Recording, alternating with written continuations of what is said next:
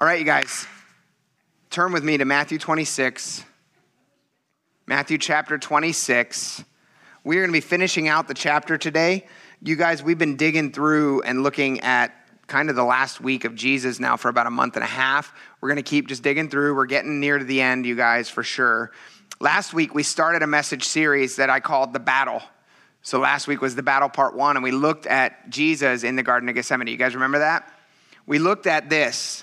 Jesus spending time battling his own will in favor of the Father's will, right? Him being there and saying like, man, Jesus, God, like if there's any other way that we can do this, I would love it. That would be a better way for me, but not my will.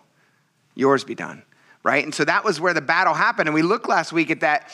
When Jesus left that garden, which we're going to look at today, the battle was already won. From that point on, Jesus was like, your will, God, is going to be done in my life. The battle's won. He won the battle for all of us right then and there. But I do believe that he was in the middle of a battle. He was sweating drops of blood. There was a battle happening there. Today, I've called the message The Battle Part 2. Isn't that so original? What's the battle we're going to look at today? Well, I'll tell you what it is. Last week, we looked at Jesus in the Garden of Gethsemane, and we talked about the fact that Gethsemane itself, that word means crushing, and he crushed his own will in favor of the Father's will right then and there. Today, you guys, we're going to be looking at the battle that takes place in the heart of the disciples, and there's a lot to see here. Pretty much what we're going to be observing, as we tend to observe as we go through, is Peter, Peter being Peter. Peter is a great representation of the entirety of humanity, number one, but also number two, specifically, I think a lot of times Peter was probably the oldest. That's what most scholars believe. And Peter kind of he's a representative of the disciples as a whole. Does that make sense? But his life is just such a great representation of humanity. And so today, that's who we're going to be looking at a lot, is kind of the battle that he was in. And I need us to give a little bit of remembrance or context. What have we already seen from Peter? Already. Just in the last week, we looked at it. Peter was saying, man, like Jesus, everybody might leave you, but not this guy. I'm your ride or die. Like I am not leaving your side. Everybody else might, but I'm not. And then Jesus did what? He's like, Pete. Oh, Peter, before the rooster crows, dude, you're going to deny me 3 times. And what did he say to that? What should he have said? Oh, Jesus, well, you're the Son of God, and you're perfect, and so yes, okay, that stinks, and I wish that wouldn't be true, but I believe it. No, that's not what he did. He was like, no, you're wrong. You're wrong, Jesus. I'm with you. Even if it means my death, I'm with you. That's where we left Peter last week. So, let's dig in. Verse 47 says this, and while he was still speaking, behold, Judas, one of the 12, with a great multitude, with swords and clubs, came from the chief priests and elders of the people. Now his betrayer had given them a sign, saying, whomever I kiss, he is the one. Seize him. Immediately he went up, and Jesus said, greetings, Rabbi, and kissed him. But Jesus said to him, friend, why have you come? And then they came and laid hands on Jesus and took him. So remember, you guys, Jesus was in the Garden of Gethsemane. He left the remaining disciples. Judas had already gone at that point. They had left the Last Supper. They're walking over to the Garden of Gethsemane. That whole conversation happens between him and Peter right before all that. And then they get there. The disciples, 8 of them or whatever, were remaining in the outside. That was the right number, right? 8? 8 were out on the outside of the garden. And then he tells his inner circle, those 3, Peter, James, and John, to come in a little further into the garden itself, the Garden of Gethsemane, where Jesus loved to go. And so he's in there. He brings them in and he says to those 3, hey, my heart is troubled, right? This was the beginning of the battle for him. And he's like, will you pray with me? Will you just join me in prayer? And so he goes a little bit further away and he prays. And then he comes back, and what were they doing? Sleeping. Peter already showing, I'm your ride or die. I am with you, Jesus. You want me to pray? I'm going to sleep. Fail.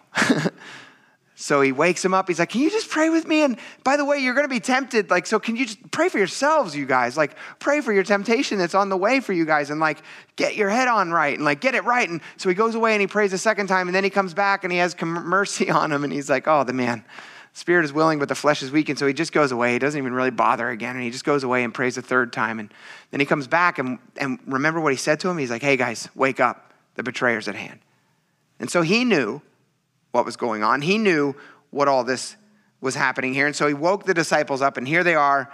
And then it says, while he was still speaking, while he was still saying like, hey, get up, the betrayer's here.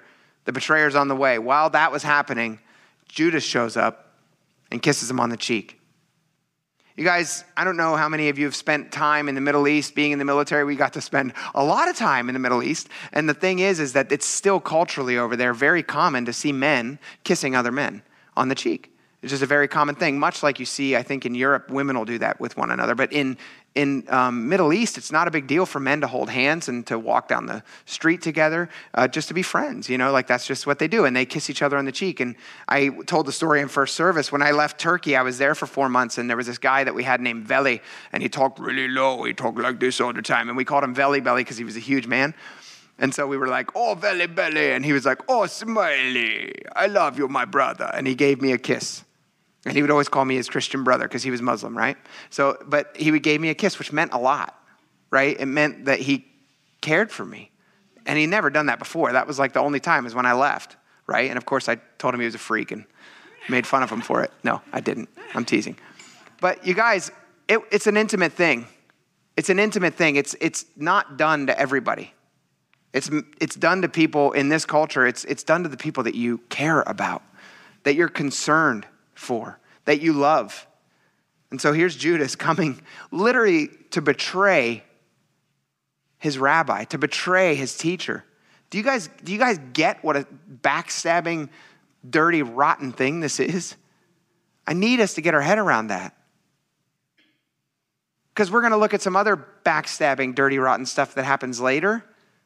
And we're going to look at how there's a lot of backstabbing, dirty, rotten stuff that happens every day in all of our lives that we do to Jesus and that we do to one another, don't we?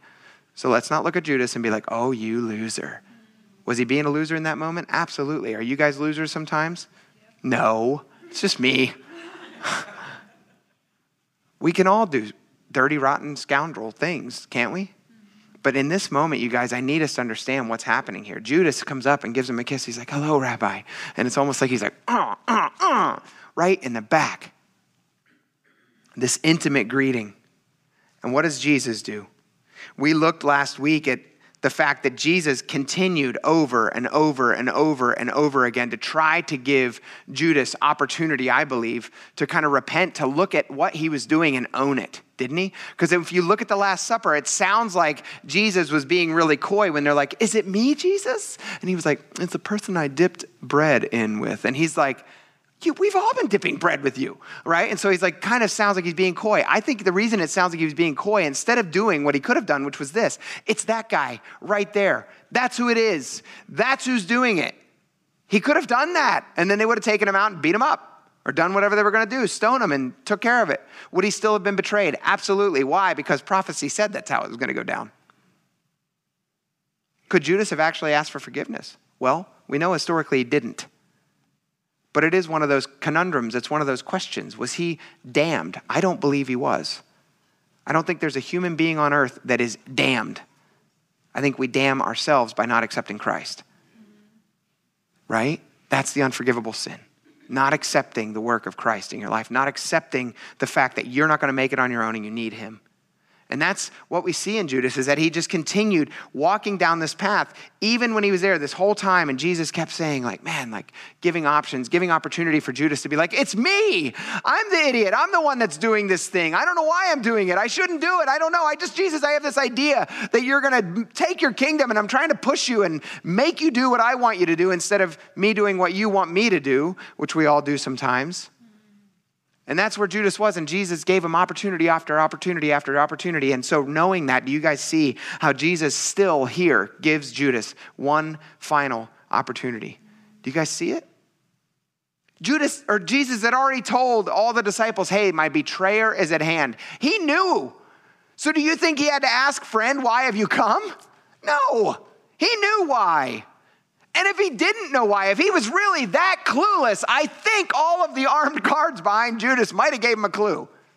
Right? I can imagine the disciples being like, I just woke up, but I think they're coming to take you away. I think that's the way this is working here, Jesus. I don't know why you suddenly don't have any knowledge of that. That's not what was going down here. I don't believe it is. You guys, this word friend here, it has such meaning. We throw words like friend around or brother, especially in the church. Oh, brother. You know what I mean? And they do have meaning, don't get me wrong. But this word here means companion, comrade, close friend. It has depth. He's saying like, you, the one I love, what are you doing? Why have you come? I think he's like giving him one opportunity, one more, to at least own his junk. To at least kind of confront him and say like, at least tell me the reason. At least don't be a coward and actually tell me why you're here. Like, own it. You kissed me and you called me rabbi, but what you're really here for is to turn me in, to get me arrested. That's what you're here for. Like, at least own that. That's what I think Jesus was doing. And guess what? We see that Judas didn't respond again. He was too much of a coward to own his own junk. And can I tell us something? Here's what I believe, and this is what I see throughout Scripture, you guys. Owning our own junk is the beginning of repentance. We don't get to repentance until we realize that we've got some junk in our life. What can you repent of if you think you've got it all figured out and you're perfect?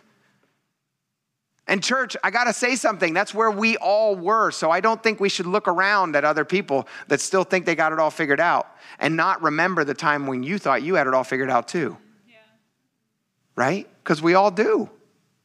Church, I think we've gotten way too good at putting up our nose to other people. And I don't think that should be so. We are beggars. We just happen to know where the bread is, right? Spurgeon. We're beggars that know where the bread is. And our job is to tell other beggars, like, you're hungry? Come on, I got food. Come and get it. There's more. There's always more. God's grace is sufficient for everything. And you guys, that's the heart we should come to. But look at Judas. The beginning of repentance is at least if Judas would have been like, I'm pushing you in my direction or said something. But he was too big of a coward. He just kissed his cheek and walked away. Just stepped back and let them do their thing. You guys notice that Judas brought this whole crew of people from him. We're told in Matthew that he had just come from the chief priests and the elders of the people, and we're going to find out later where they were actually at, that he had come from. But the reality is, you guys, we're told in John 18:3 that in this gaggle of people, in this big amount of people, was some Roman soldiers. And also in Luke 22:52, we're told that there were temple guard that were in this mix. And this is a clear sign, you guys, of just how much Jesus was hated. Did you guys ever hear the phrase, the enemy of my enemy is my friend? The enemy of my enemy is my friend. What other time in anywhere in Scripture, or even in history, do you see the temple guard, grabbing up some Roman soldiers and saying, hey, let's team up and let's go do something together? You don't see it anywhere else. This guy was such an enemy to the leaders, was such an enemy to what they perceived as the way religion was supposed to be. This guy, Jesus, the Son of God, the one that actually came to set things right and to literally fulfill the entirety of the law, that guy was so just on their radar. So they hated him so much that they teamed up with the most hated enemy, the Roman soldiers, together to be on the same team and to deal with it together. You guys, do we see that in the world today? We do, don't we? Groups of people that normally hate each other's guts and won't give each other the time of day will come together to speak ill of the church, to speak ill of Christianity, to speak ill of Christ, right? Because the sad part is in some ways, whenever people all the time are like, well, the church is this. And I'm like, yeah, that's kind of true. I wish it wasn't, but it is true sometimes, right? Like they'll say things that you're like, yeah, that might be true, but that's not Jesus. Jesus isn't that, right? We're screwed up humans, just like you. But Jesus isn't. But the thing is, you guys, the reality is that here we are, and we're seeing it play out right now. I said in first service, and I'll say again in this service, you guys, there's a thing I came across with this whole Roe v. Wade thing and, all that stuff, man. I don't know what you guys are seeing, but like on social media, I had to get off social media because I was just like, oh my gosh, I was guilty, man. I'm repenting here. I was guilty. Man, my fingers were flying. I had all sorts of replies. And they were meant in love. Things like, man, I'm so thankful that babies will be saved. So thankful for the lives that are going to be saved from this.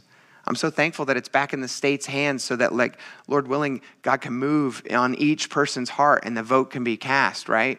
Like, I'm thankful for that. I am. I'm not going to take away from that. But the thing is that on social media, me saying stuff like that, what value did that add? None. It just caused fights. It just caused fights. I have people in my family that are polar opposite of how I stand. And it just caused all these fights. And you guys here today, you know, just recently I saw a thing that said that, like, because of the Roe v. Wade thing, that there was all these groups that were coming together that didn't agree with each other any other time, and they were attacking the church. They wanted to, like, blow up the church. They wanted to, like, you know, blow things up and ruin the church and everything. And I'm like, the Supreme Court, you guys, is not the church. Yeah. The Supreme Court's a bunch of men that are registered. Are there Christians on that? I'm sure there are. But the reality is that it's interesting to me that, like, here the Supreme Court makes a ruling and immediately it's the church's fault. It's intriguing, isn't it? It's intriguing. But the thing is, you guys, and we're going to read here in just a little bit how Jesus tells us to handle that. But the thing is that we see that, man, groups will come together and they'll stand against Christianity. And I think it just speaks to the reality that what we have in our hands is the truth. And what we have in our hands is the freedom. Is freedom. It's truth. It's reality. And man, people don't want to hear that. The enemy doesn't want to hear that sometimes, right? Verse 51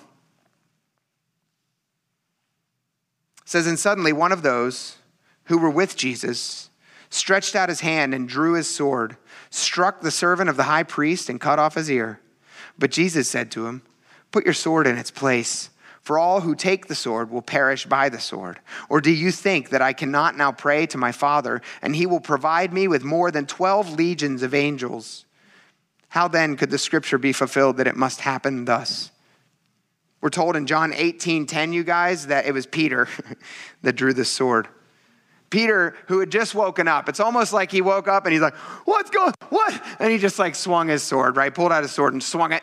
And he was so tired and just so delirious that he didn't even hit the guy in the head. He hit him in the ear and cut off the guy's ear. And we're told in John that it was Peter, but we're also told in John that this guy's name was Malchus.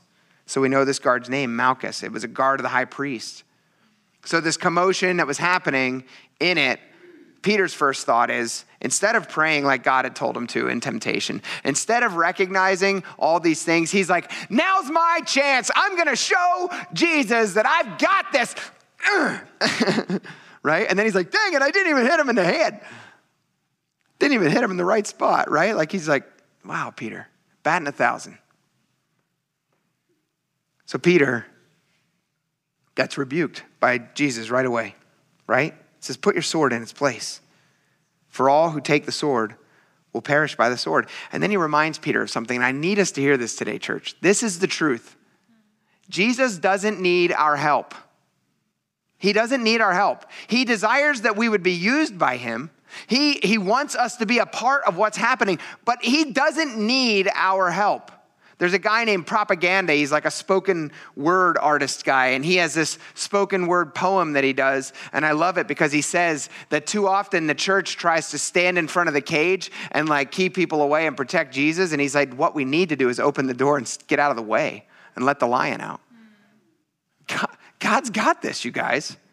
He doesn't need our help. And Jesus makes it clear to Peter, he's like, do you not know that if I want to deal with this right now, I could have 12 legions of angels, and I want to stop before I tell you what that number is. And think about this. In the Old Testament, do you guys remember that one time when God was, like, saying to this guy named Gideon, dude, you got too many people. Hey, man, still too many people. And then he used 300 people to take out a whole army, right?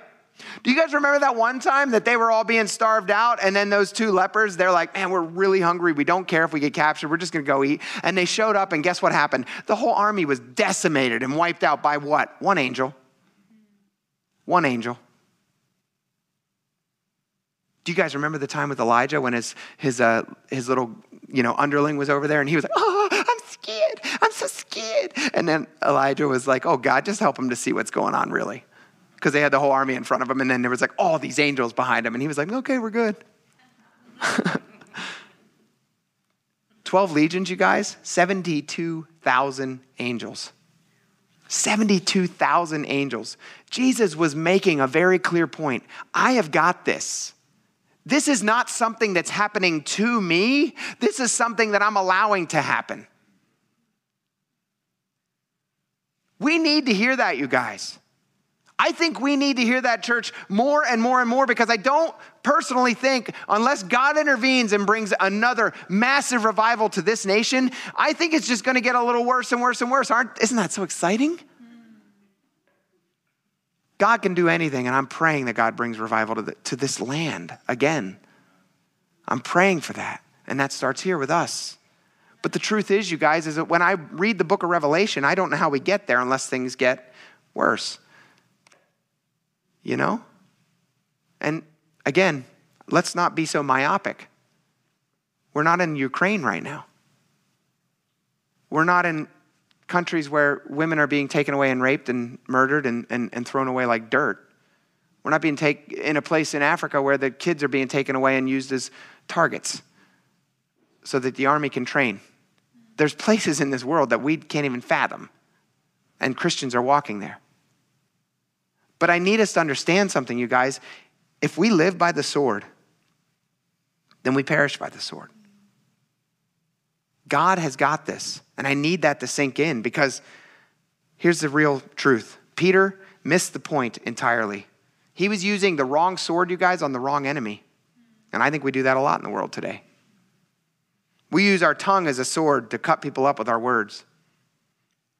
We use the interwebs to cut people up and their opinions on the social media. And don't act like I'm the only one up here that finds the perfect meme and thinks, oh yeah. I can put that on there and everyone will think whatever they think. But I'll know what it means. Am I the only one that thinks that way? Come on, y'all. You guys, God's word makes a couple things clear. Do you know who our enemy is? Ephesians 6:12.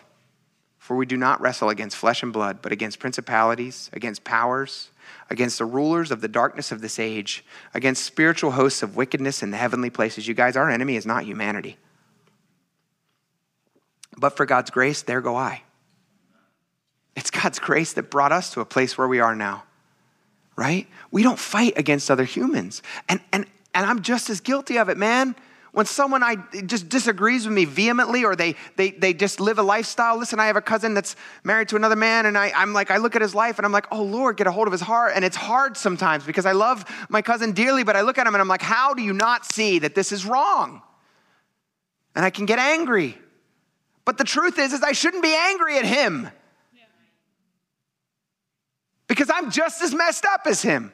And my sin might not look the same, but it's just as sinful. And so why don't I practice this? I'm talking to myself. You guys, you know this. I've never been up here yet where I've actually been like, this isn't me. This is just you guys. Ever. And I don't think it ever will be, because I'm just as human. The truth is, we fight against principalities and powers, not against flesh and blood, you guys. We need to understand who our enemy is. Peter didn't get it. He struck out against this man that was just doing his job. What's our weapon? Hebrews 4:12. For the word of God is living and powerful and sharper than any two-edged sword, piercing even to the division of soul and spirit, and of joints and marrow, and is a discerner of the thoughts and intents of the heart. And I need to make something clear, you guys. This word is sharper than any two-edged sword. Can I tell you something, though? If you hold it like this and you hammer people over the head, that's not sharp, that's blunt. That's not the point.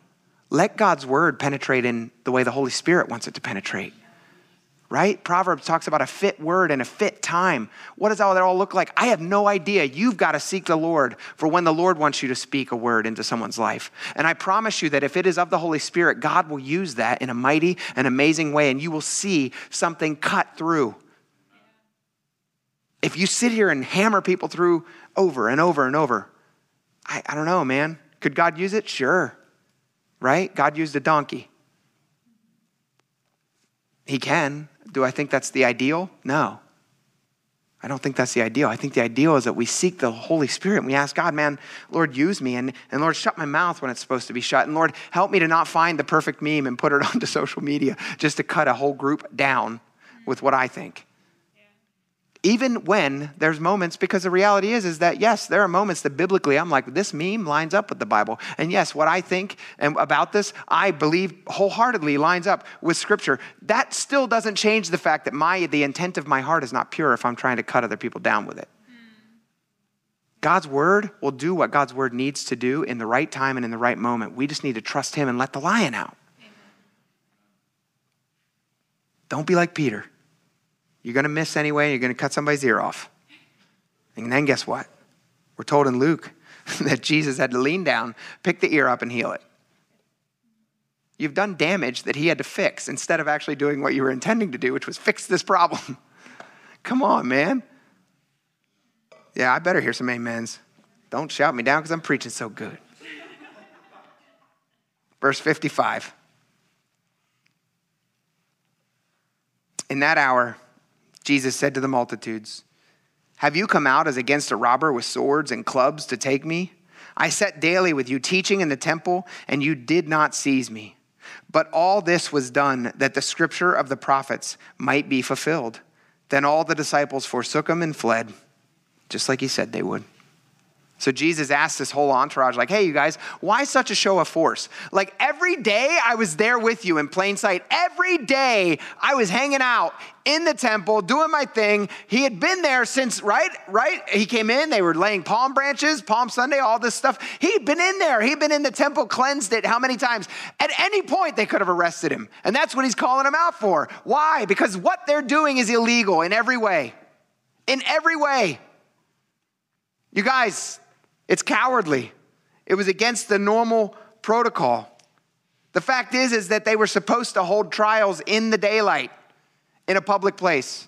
The Sanhedrin would usually meet on the outskirts of the temple grounds, right? That was where they did it. So anybody could kind of hear what was going on. And there was no one sentenced to death in the Jewish law without it being in public, right? You didn't do backdoor type stuff. That's not how this worked. You didn't have trials at night. And then let's go one step further. Jewish law actually dictated that during the Passover, which we are in, we looked at that last week, remember?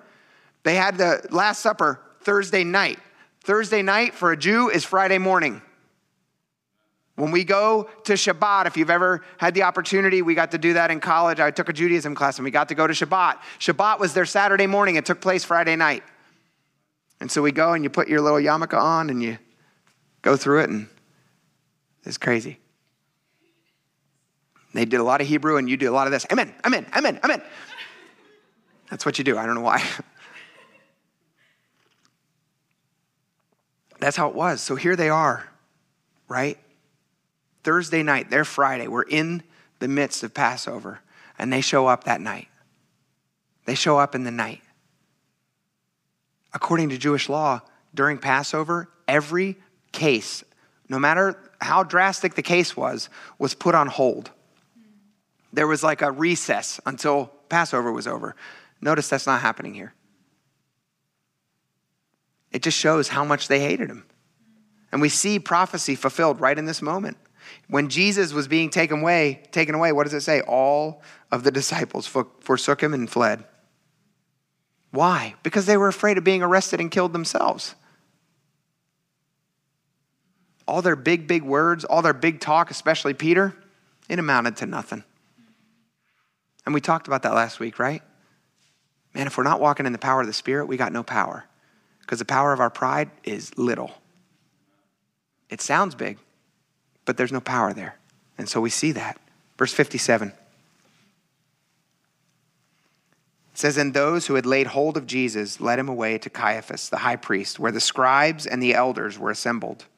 But Peter followed him at a distance to the high priest's courtyard, and he went in and sat with the servants to see the end. So Peter followed Jesus at a distance. He followed this party, right? He kind of stayed far enough away that whenever they were taking him away and they're moving him, that he wasn't really visible in what was going on. And I could only imagine Peter still walking in his pride, because we know up to this moment, he was still thinking he's got this. He's his ride or die. He's probably thinking like, look, Jesus, I'm proving it. I'm proving that I'm with you, but I'm with you at a distance, right?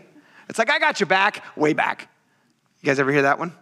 That was a military thing. We'd be like, I got your back, way back. Because you didn't agree with the guy, right? Peter's like way back. He's staying in the distance. He's staying in the shadows, but he's following him at a distance. And they end up at the high priest's house. And we're told in John 18:13 that they're actually at the high priest Annas' house. And you notice what it says there, that it's Caiaphas. And I just need to clear this up. Annas was Caiaphas' father-in-law, right? So there was a little bit of nepotism going on here. But also you got to understand this. The Jews recognized Annas as the high priest because he actually was the high priest. Rome, when they came in, they made Caiaphas the high priest. And so they were kind of like dueling high priests, but since it was father-in-law and son-in-law, they were not against each other wholeheartedly. Does that make sense? So they're at Annas' house. We're told that in John 18:13. But Caiaphas is actually the one leading the procession. Why? Well, because according to Rome, which is where Jesus is going to go after this, Caiaphas is the one that's in charge, so of course he has to be the one that's doing this, right? So Caiaphas, you guys, had arranged all the right people. Notice that it's the same people that are going to be there during a daytime trial. It's all the right people, the scribes, the elders, all of the religious leaders, all of the people that need to be there were there. But here's the thing, all the right people at the wrong time. They were legally not allowed to meet at night. It needed to be during the day. It needed to be in public. This was not a public place. This was a person's house, right? Furthermore, according to the law, we know that they weren't even supposed to be having a trial during Passover. And Passover had officially begun. So they should not be even having this trial. So in every way, this is the wrong time. It was in the wrong place. It should have been an official public meeting space, but it wasn't. Verse 59. Now the chief priests, the elders, and all the council sought false testimony against Jesus to put him to death, but found none.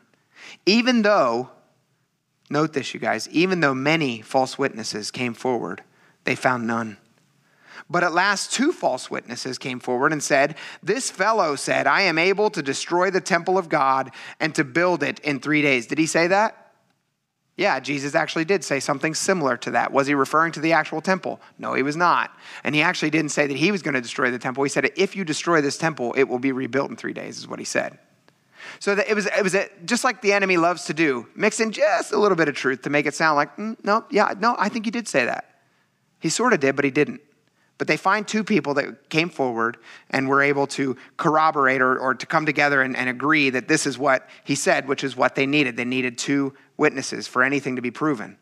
And then it says, and then the high priest arose and said to him, do you answer nothing? What is it these men testify against you? But Jesus kept silent. And the high priest answered and said to him, I put you under oath by the living God. Tell us if you are the Christ, the Son of God. And Jesus is not a liar. He said to him, it is as you said. Nevertheless, hear this part, you guys. I say to you, hereafter, you will see the Son of Man sitting at the right hand of the power and coming on the clouds of heaven. That should have terrified them. What was Jesus saying? I might be in shackles now, but boy, next time you see me, I ain't going to be. I don't think he said it with vengeance in his heart. I think he said it with compassion. I think he was trying to make a point to them like, quit playing. Quit playing with me. Like you think you're in power. I'm here because I'm choosing to be. You're not going to like it if you keep going down this path the next time you see me. It says, then the high priest tore his clothes, saying, he has spoken blasphemy. What further need do we have of witnesses? Look now, you have heard his blasphemy. What do you think? And they answered and said, he is deserving of death. Then they spat in his face and beat him. And others struck him with the palms of their hands, saying, prophesy to us, Christ. Who is the one who struck you? Guys, there are so many things that are wrong about this. Everything that we've already talked about. And then also this, you guys, did you know that Jewish law said that if someone came and bore false witness, what the punishment was? They were supposed to be taken out and stoned right then and there. How many false witnesses? It says there were many false witnesses. We don't read of any of them getting in trouble. Not even trouble. Why? Because there were many there that night. 2 of them, we finally got to agree. None of them were punished.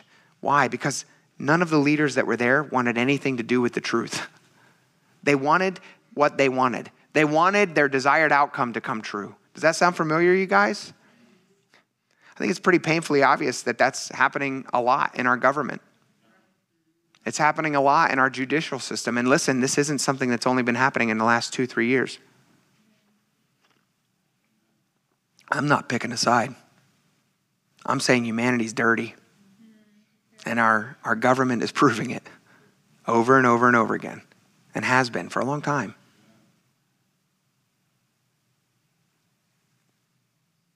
You guys, the high priest, Caiaphas, he finally just kind of point blank asks Jesus, and notice that even when he asks Jesus initially, Jesus still doesn't respond. He's not here to prove himself. He doesn't need to.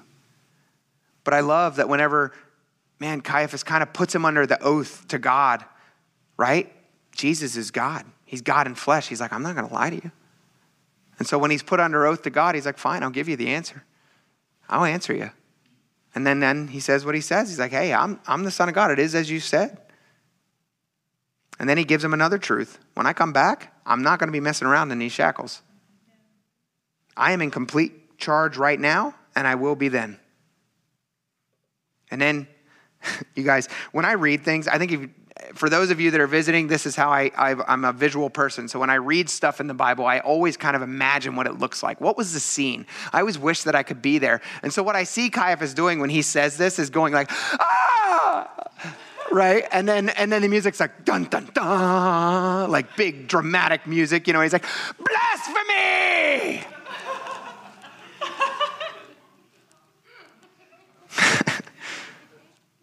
And the reality is that if this was true, if anyone else had said what he said, it would have been true.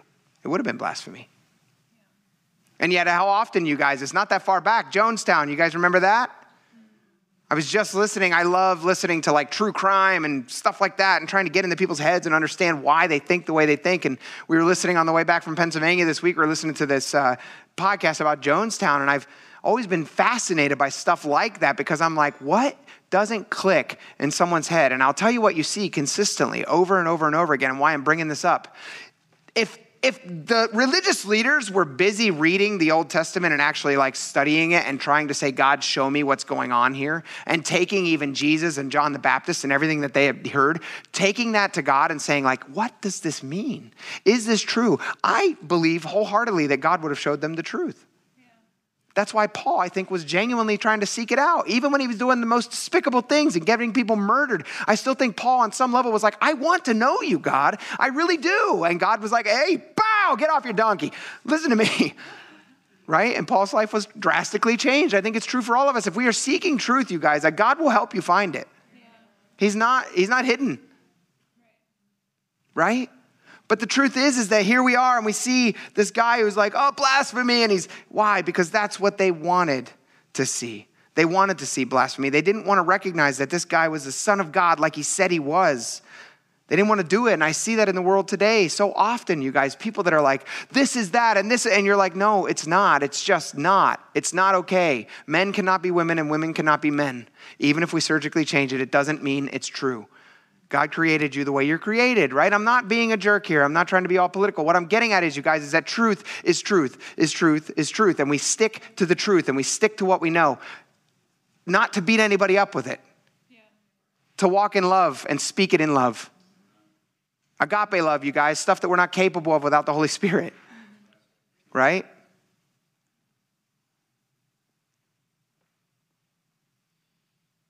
After all that happened,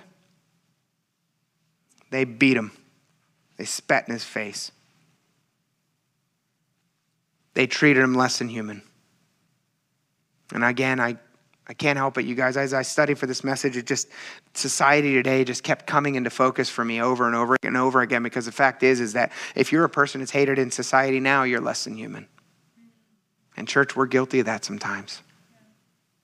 We take whole people groups that we don't agree with, their lifestyle or whatever it is, and we look at them, and I think sometimes the way we treat them is less than human. We don't love them well. We point out all their sin and how despicable and horrible they are without looking at the fact that they're a human being.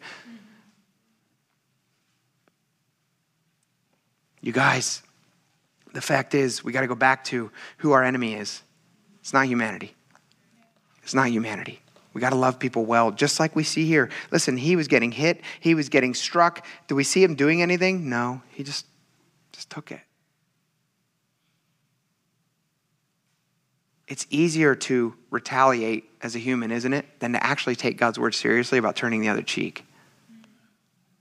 And I've even said that to people. I'm like, man, you need to turn the other cheek with your spouse. You know, they're growing. They're young in the Lord and they're growing, and you need to give them a little grace, a little space, you know, and they'll be like, well, I only got 2 cheeks. No, you got more. Because when you turned it, guess what? You can turn it again and again and again. You can keep turning your cheeks. I need us to hear something. I'm not talking about stuff that's abusive. I'm not talking about any of that. I'm just talking about regular old stuff. Is someone's lifestyle going to hurt you so poorly or so badly that you're going to die from it? No. Right?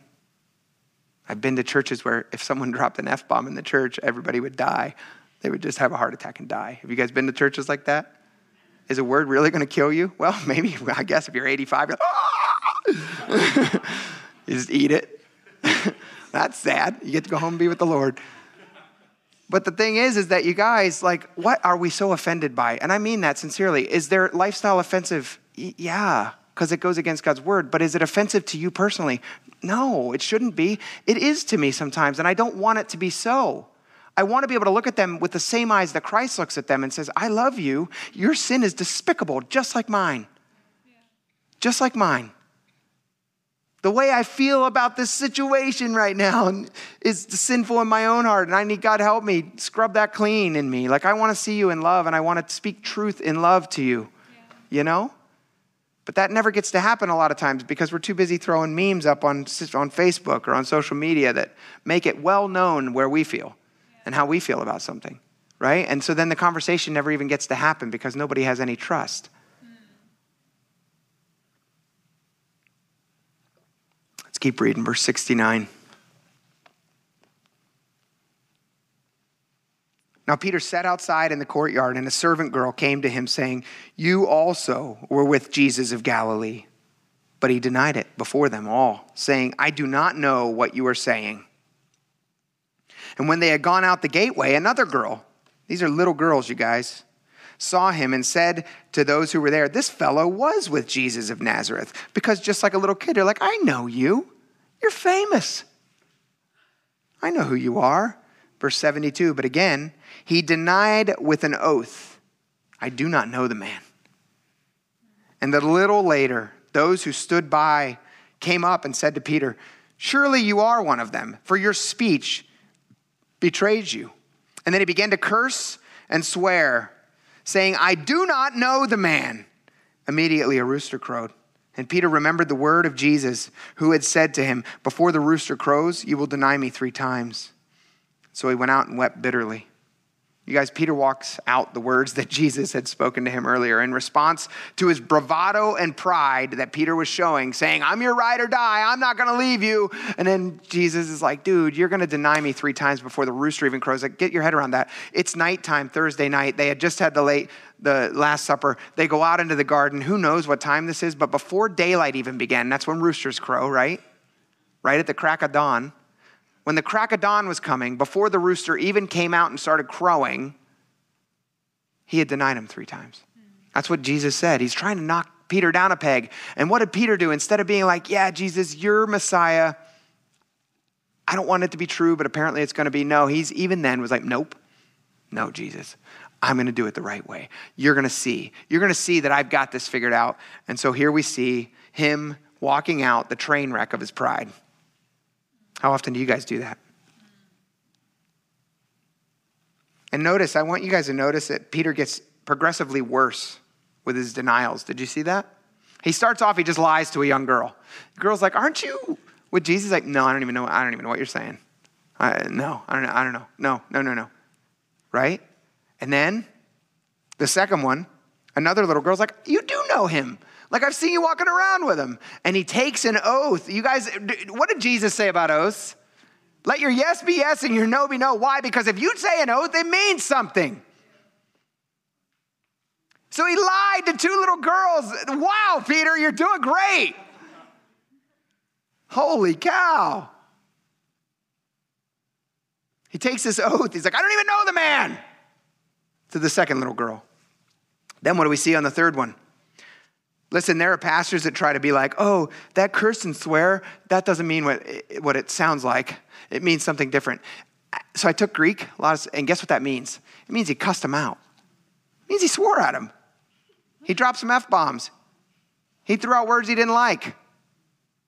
Yeah, you're right. Well, right. I don't know if it was specifically the F word because I don't know that they had that word. But it was foul words, words that were not good, words that anybody else and a sailor would look and be like, nah. Those are crass. That's what he did. Why? Because he was like, shut up! Leave me alone, I don't know this guy. That's why. He was trying to make it clear, like, don't talk to me. And I want you guys to notice, look, it says, surely you were one of them because your speech betrays you. The Galileans, according to all the Jews, had an ugly accent. And so what he was saying to Peter, what they were saying is like, dude, you sound like a Galilean. We all know when someone's from down south, don't we? Especially up here on the East Coast. You get up here and you hear someone being like, hey, y'all, how you doing? You're like, okay. It's as painfully obvious as being outside of the East Coast or outside of New England and hearing somebody from Boston, drop R's where there should be R's and put A's where there should be whatever. All this like R's where there shouldn't be R's and A's where there shouldn't be A's and all this stuff, right? One of the guys that did all the electricity in our church, God bless him, Judge did all of it, and his wife, Diana. They're from Massachusetts. You guys, that's what we're seeing here. These last group of people are like, dude, I know you're hanging out with this Galilean guy, Jesus, because you sound just like him, right? And what happens when someone gets angry with their accent? It gets faster, don't it? So I can just imagine Peter, I'm going to use a Southern accent just because that's what makes the most sense. And anytime I was in the military, I had a guy that I worked with. He was one of my troops, and he was from down south. He was such a great worker, really hard worker. I loved the guy to death. And we worked in fuels community. So we had all these, we had what we called pipe farms, right? Which were literally like hundreds of pipes. And you had to know which valves to open to send fuel different ways. And it was important because you could overflow a tank and cause a massive international incident if you had fuel flying all over the island of Okinawa. So it really mattered. And I was training them, and we would always train. And I went out to test them out. And the one day, and I was like, hey man, you missed that valve. The valve's closed, and that means it's going over here to Futema instead of going over to Kadena Tank Farm. And he's like, sorry, Smiley, I'm telling you, I just did it, and I think I had a rabbit. I don't know. I think it's wrong. And he got like really excited. I'm like, whoa, slow down. And he was like, Sergeant Smiley, I'm sorry. I saw here that, I'm like, okay, I understand you. That's kind of what I imagine Peter, his Galilean accent on crack, right? Like on steroids, like getting so angry and frustrated. And they're like, well, yeah, this guy is a Galilean. In other words, he wasn't helping his cause. He was making it worse. Again, like I told you, I put a kind of movie to everything I read to just get it in my head. So take it for what it's worth. My movie might not be true. We might get to heaven and Peter might be like, that is not at all how it happened, sir. You guys, when the final denial happened, Peter heard the rooster. And it was that rooster sound that reminded him, oh yeah, Jesus said so. And so he goes out and he wept bitterly. And I got a question for us. How often do we remember all the things that we've learned in the Bible, all the daily reading that we do, all of the times in Scripture that you hear a pastor tell you something that you know is God's word, there it is, you've heard it, you've read it 100 times, and right after you sinned, right after you've screwed something up, that verse comes to your mind, right? Or that pastor that you have been sitting under for a long time and you hear his voice in your head, or you're just like, and you know you screwed up. And sometimes, you guys, the truth is we're so full of pride, lust, greed, anger, pain, all these different things that sometimes, you guys, even in the midst of knowing that we're doing the wrong thing and God putting those verses in our head, we keep going, don't we? Sometimes, man, that's just the way it goes. And listen, what happens at the end of that? You weep bitterly. You feel sorrow. You're like, dang it, God. Here I am again. Here I am again, looking at porn again. What the heck? God, I know better. I know better. Lord, my reading this morning told me to watch my eyes and be careful of what I'm looking at. And here I am again. God, help me. Oh, it's only going to be one drink and then a six-pack later. You're like, God, I know better. Then what am I doing? We've all got those things. God, I'm going to stop gossiping. I'm not going to do it, but guess what? Mary needs prayer. And let me tell you. And then you walk away and the Holy Spirit's like, Mary did need prayer from you. Should have kept your mouth shut. And then you're like, oh, God, again. Here I am. We all deal with this, you guys. We all deal with fear. We all deal with pride. We all deal with moments of weakness. We all struggle to walk out God's righteousness in our lives and the way we speak and in our actions, don't we? None of us are perfect. No one here has it figured out. We have the same choice every day that Judas and Peter both had. And this is the battle, you guys. For us as humans, the battle's still waged. The battle's still going on. And you know what your two choices are? And I'm going to say a hard word here. Judas chose apostasy. Peter chose repentance. Apostasy is a really big word. And I personally believe that in churches we don't use it enough because it should terrify you to hear that word. What's apostasy?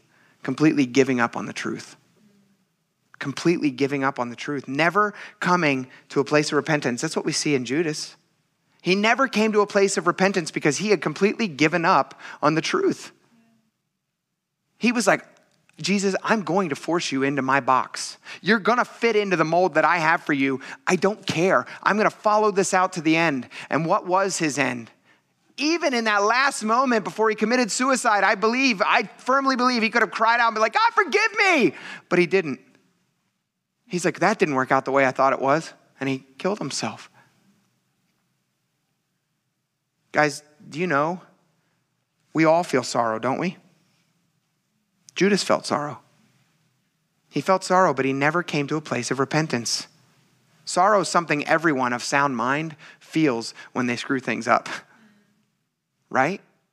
If you're here today and you're not psychopathic, you're not Jeffrey Dahmer, you're not one of those people, that, man, even then, God's grace is poured out on some of those people. I think Jeffrey Dahmer came to the Lord before he died. Right? So even then, God can step in and heal. But in those moments, if that's not you, you have sorrow when you do things wrong. You have sorrow when you yell at someone when you know you shouldn't have. You have sorrow when you know you've stepped out of God's will for your life because you know God's word says, don't do this thing, and you did it again. You know it, and you feel sorrow. Here's the difference. You can still be choosing apostasy in that moment. Do you know that? Repentance is acknowledging you've sinned and desiring to walk away from it. You guys, I think apostasy is far too common in the church today.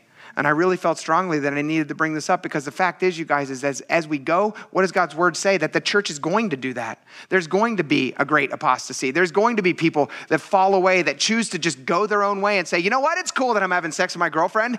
God doesn't care. Yes, he does. It's cool that I'm going to just do this. God doesn't care, but yes, he clearly does. He said it in his word, and it means something. That's apostasy. Can God reverse that? Yes. How? You repent. You stop it. You say, God, forgive me, and you walk away from it. And God is so faithful, you guys. He's doing that every day by day by day by day. But I don't want to be a pastor. I don't want to be a church that stands up here and says, yeah, everything's okay, like so many churches are doing today. There's things that are not okay, and they're sinful. And that sin is not worse than any other sin. But it's still sin. What was the difference between Judas and Peter? Peter felt sorrow. The process, you guys, of repentance always begins with sorrow. It has to. If the Holy Spirit's dwelling inside of you guys, you're going to feel a conviction in your heart when you do something wrong. You get to choose in that moment, God, am I going to say, forgive me, and walk away from that? And I always view the Holy Spirit as kind of a square a cube in your chest. Have you guys ever heard that analogy? So every time you screw up, that cube turns, hurts. There's edges. And you're like, oh. And so you know, the Holy Spirit's like, you shouldn't have done that. Don't do that. Right?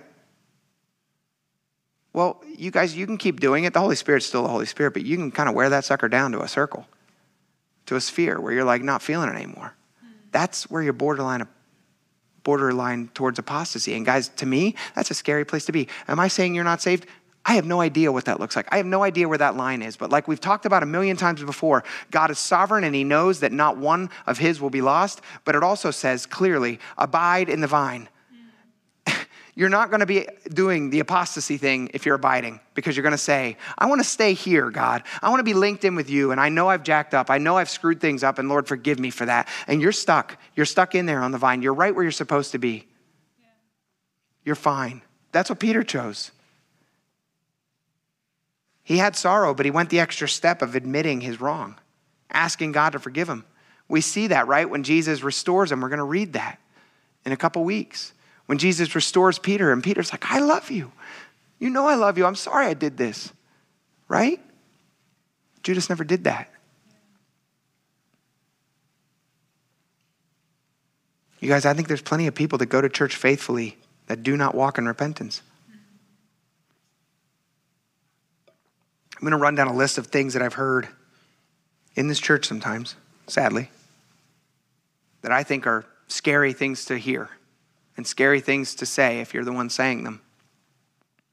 I've heard things like this. This is just how I am. I don't think you understand repentance if that's what you think. Right? Because repentance leads us what? To a clearer image of Christ. So you shouldn't just be who you are. God wants to change you into a clearer image of Jesus day by day by day as you walk with him. And that happens through a heart of repentance that's going to change you. And you guys, you should thank God that you don't know the guy that was 30 years ago whenever I got saved. Not just because I was a young fool, because now I'm just an old fool. But because, man, I'm not the guy that I was, and I praise Jesus for that, right? I praise Jesus that God is changing me day by day by day. And guess what? I hope next year I'm not the same guy I am today. So yeah, if you are saying things or you're hearing things like, this is just who I am, this is how I am, wow, you don't get repentance very well.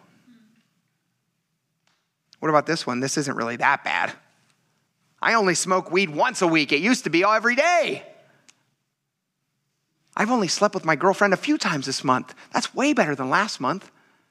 Hey, that's God growing in you. Praise the Lord. But the truth is, if you're saying that because you just want to keep doing the same thing over and over again, that's a problem. Yeah. Repent. Stop doing the thing that God says clearly you shouldn't do. What about this one? If God wants to take it away, then he's going to have to do it. On one level, that's absolutely true. You will never finish doing something in your own power. If you're here today and you're addicted to pornography, I don't care how many things you put on your phone, which you should do, how many blocks you put on your computer, which you should do. All of those things are not going to change your heart. God has to change your heart. But I will say this, if you don't have any blocker on your phone, if you don't have any blocker on your computer, if you're not putting forth any effort, how far do you think you're going to make it? Not very far, because you're leaving yourself wide open to the enemy. Yeah. Right? So I don't believe this. I don't believe that, well, if something needs to go in my life, God's going to have to do it. I do on a level, but I think we got some skin in the game, y'all. Yeah. We got to put forth some effort here. We've got to repent. Repentance is an act. It's not a thing. It's not a word. It's an act. It's an action. It says, I, Lord, am not going to keep walking this direction. I'm going to turn. And Holy Spirit, I need you to help me because, man, everything in me wants to keep going this way. But I know you're telling me to go this way. And so I want to walk this way. And guess what? Sanctification, the walk of sanctification is doing this and falling and getting up and walking and getting up and walking. And that's sanctification. And we're going to do that the rest of our lives, you guys. The battle and the fight is happening by walking this way, step by step by step. That's the battle. You're not in the battle if you're just like, oh, I'm just going to go like a lamb to the slaughter. No, then you're walking in apostasy, you guys.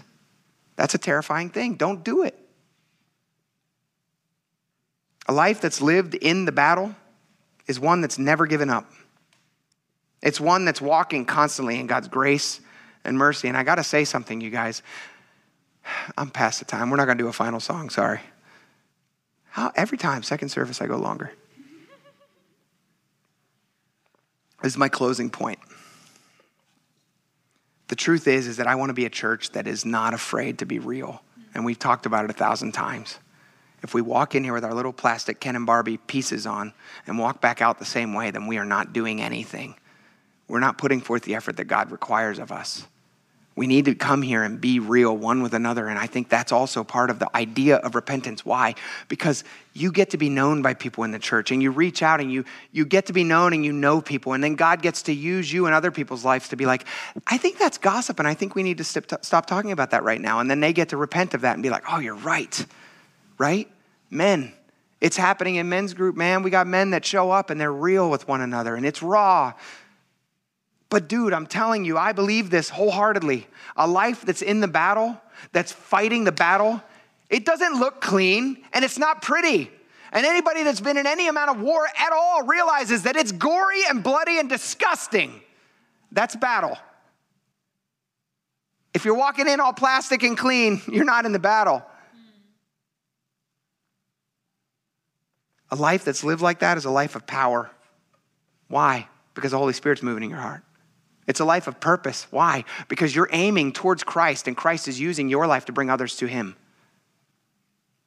It's a life, you guys, that's winning the battle, even in the midst of all of your screw-ups. Amen? Let's pray. Thanks so much for listening to this message from Great Bay Calvary Church in Dover, New Hampshire. We're so glad you found us. If you want to learn more about our services or need prayer for something going on in your life, come connect with us at greatbaycalvary.com.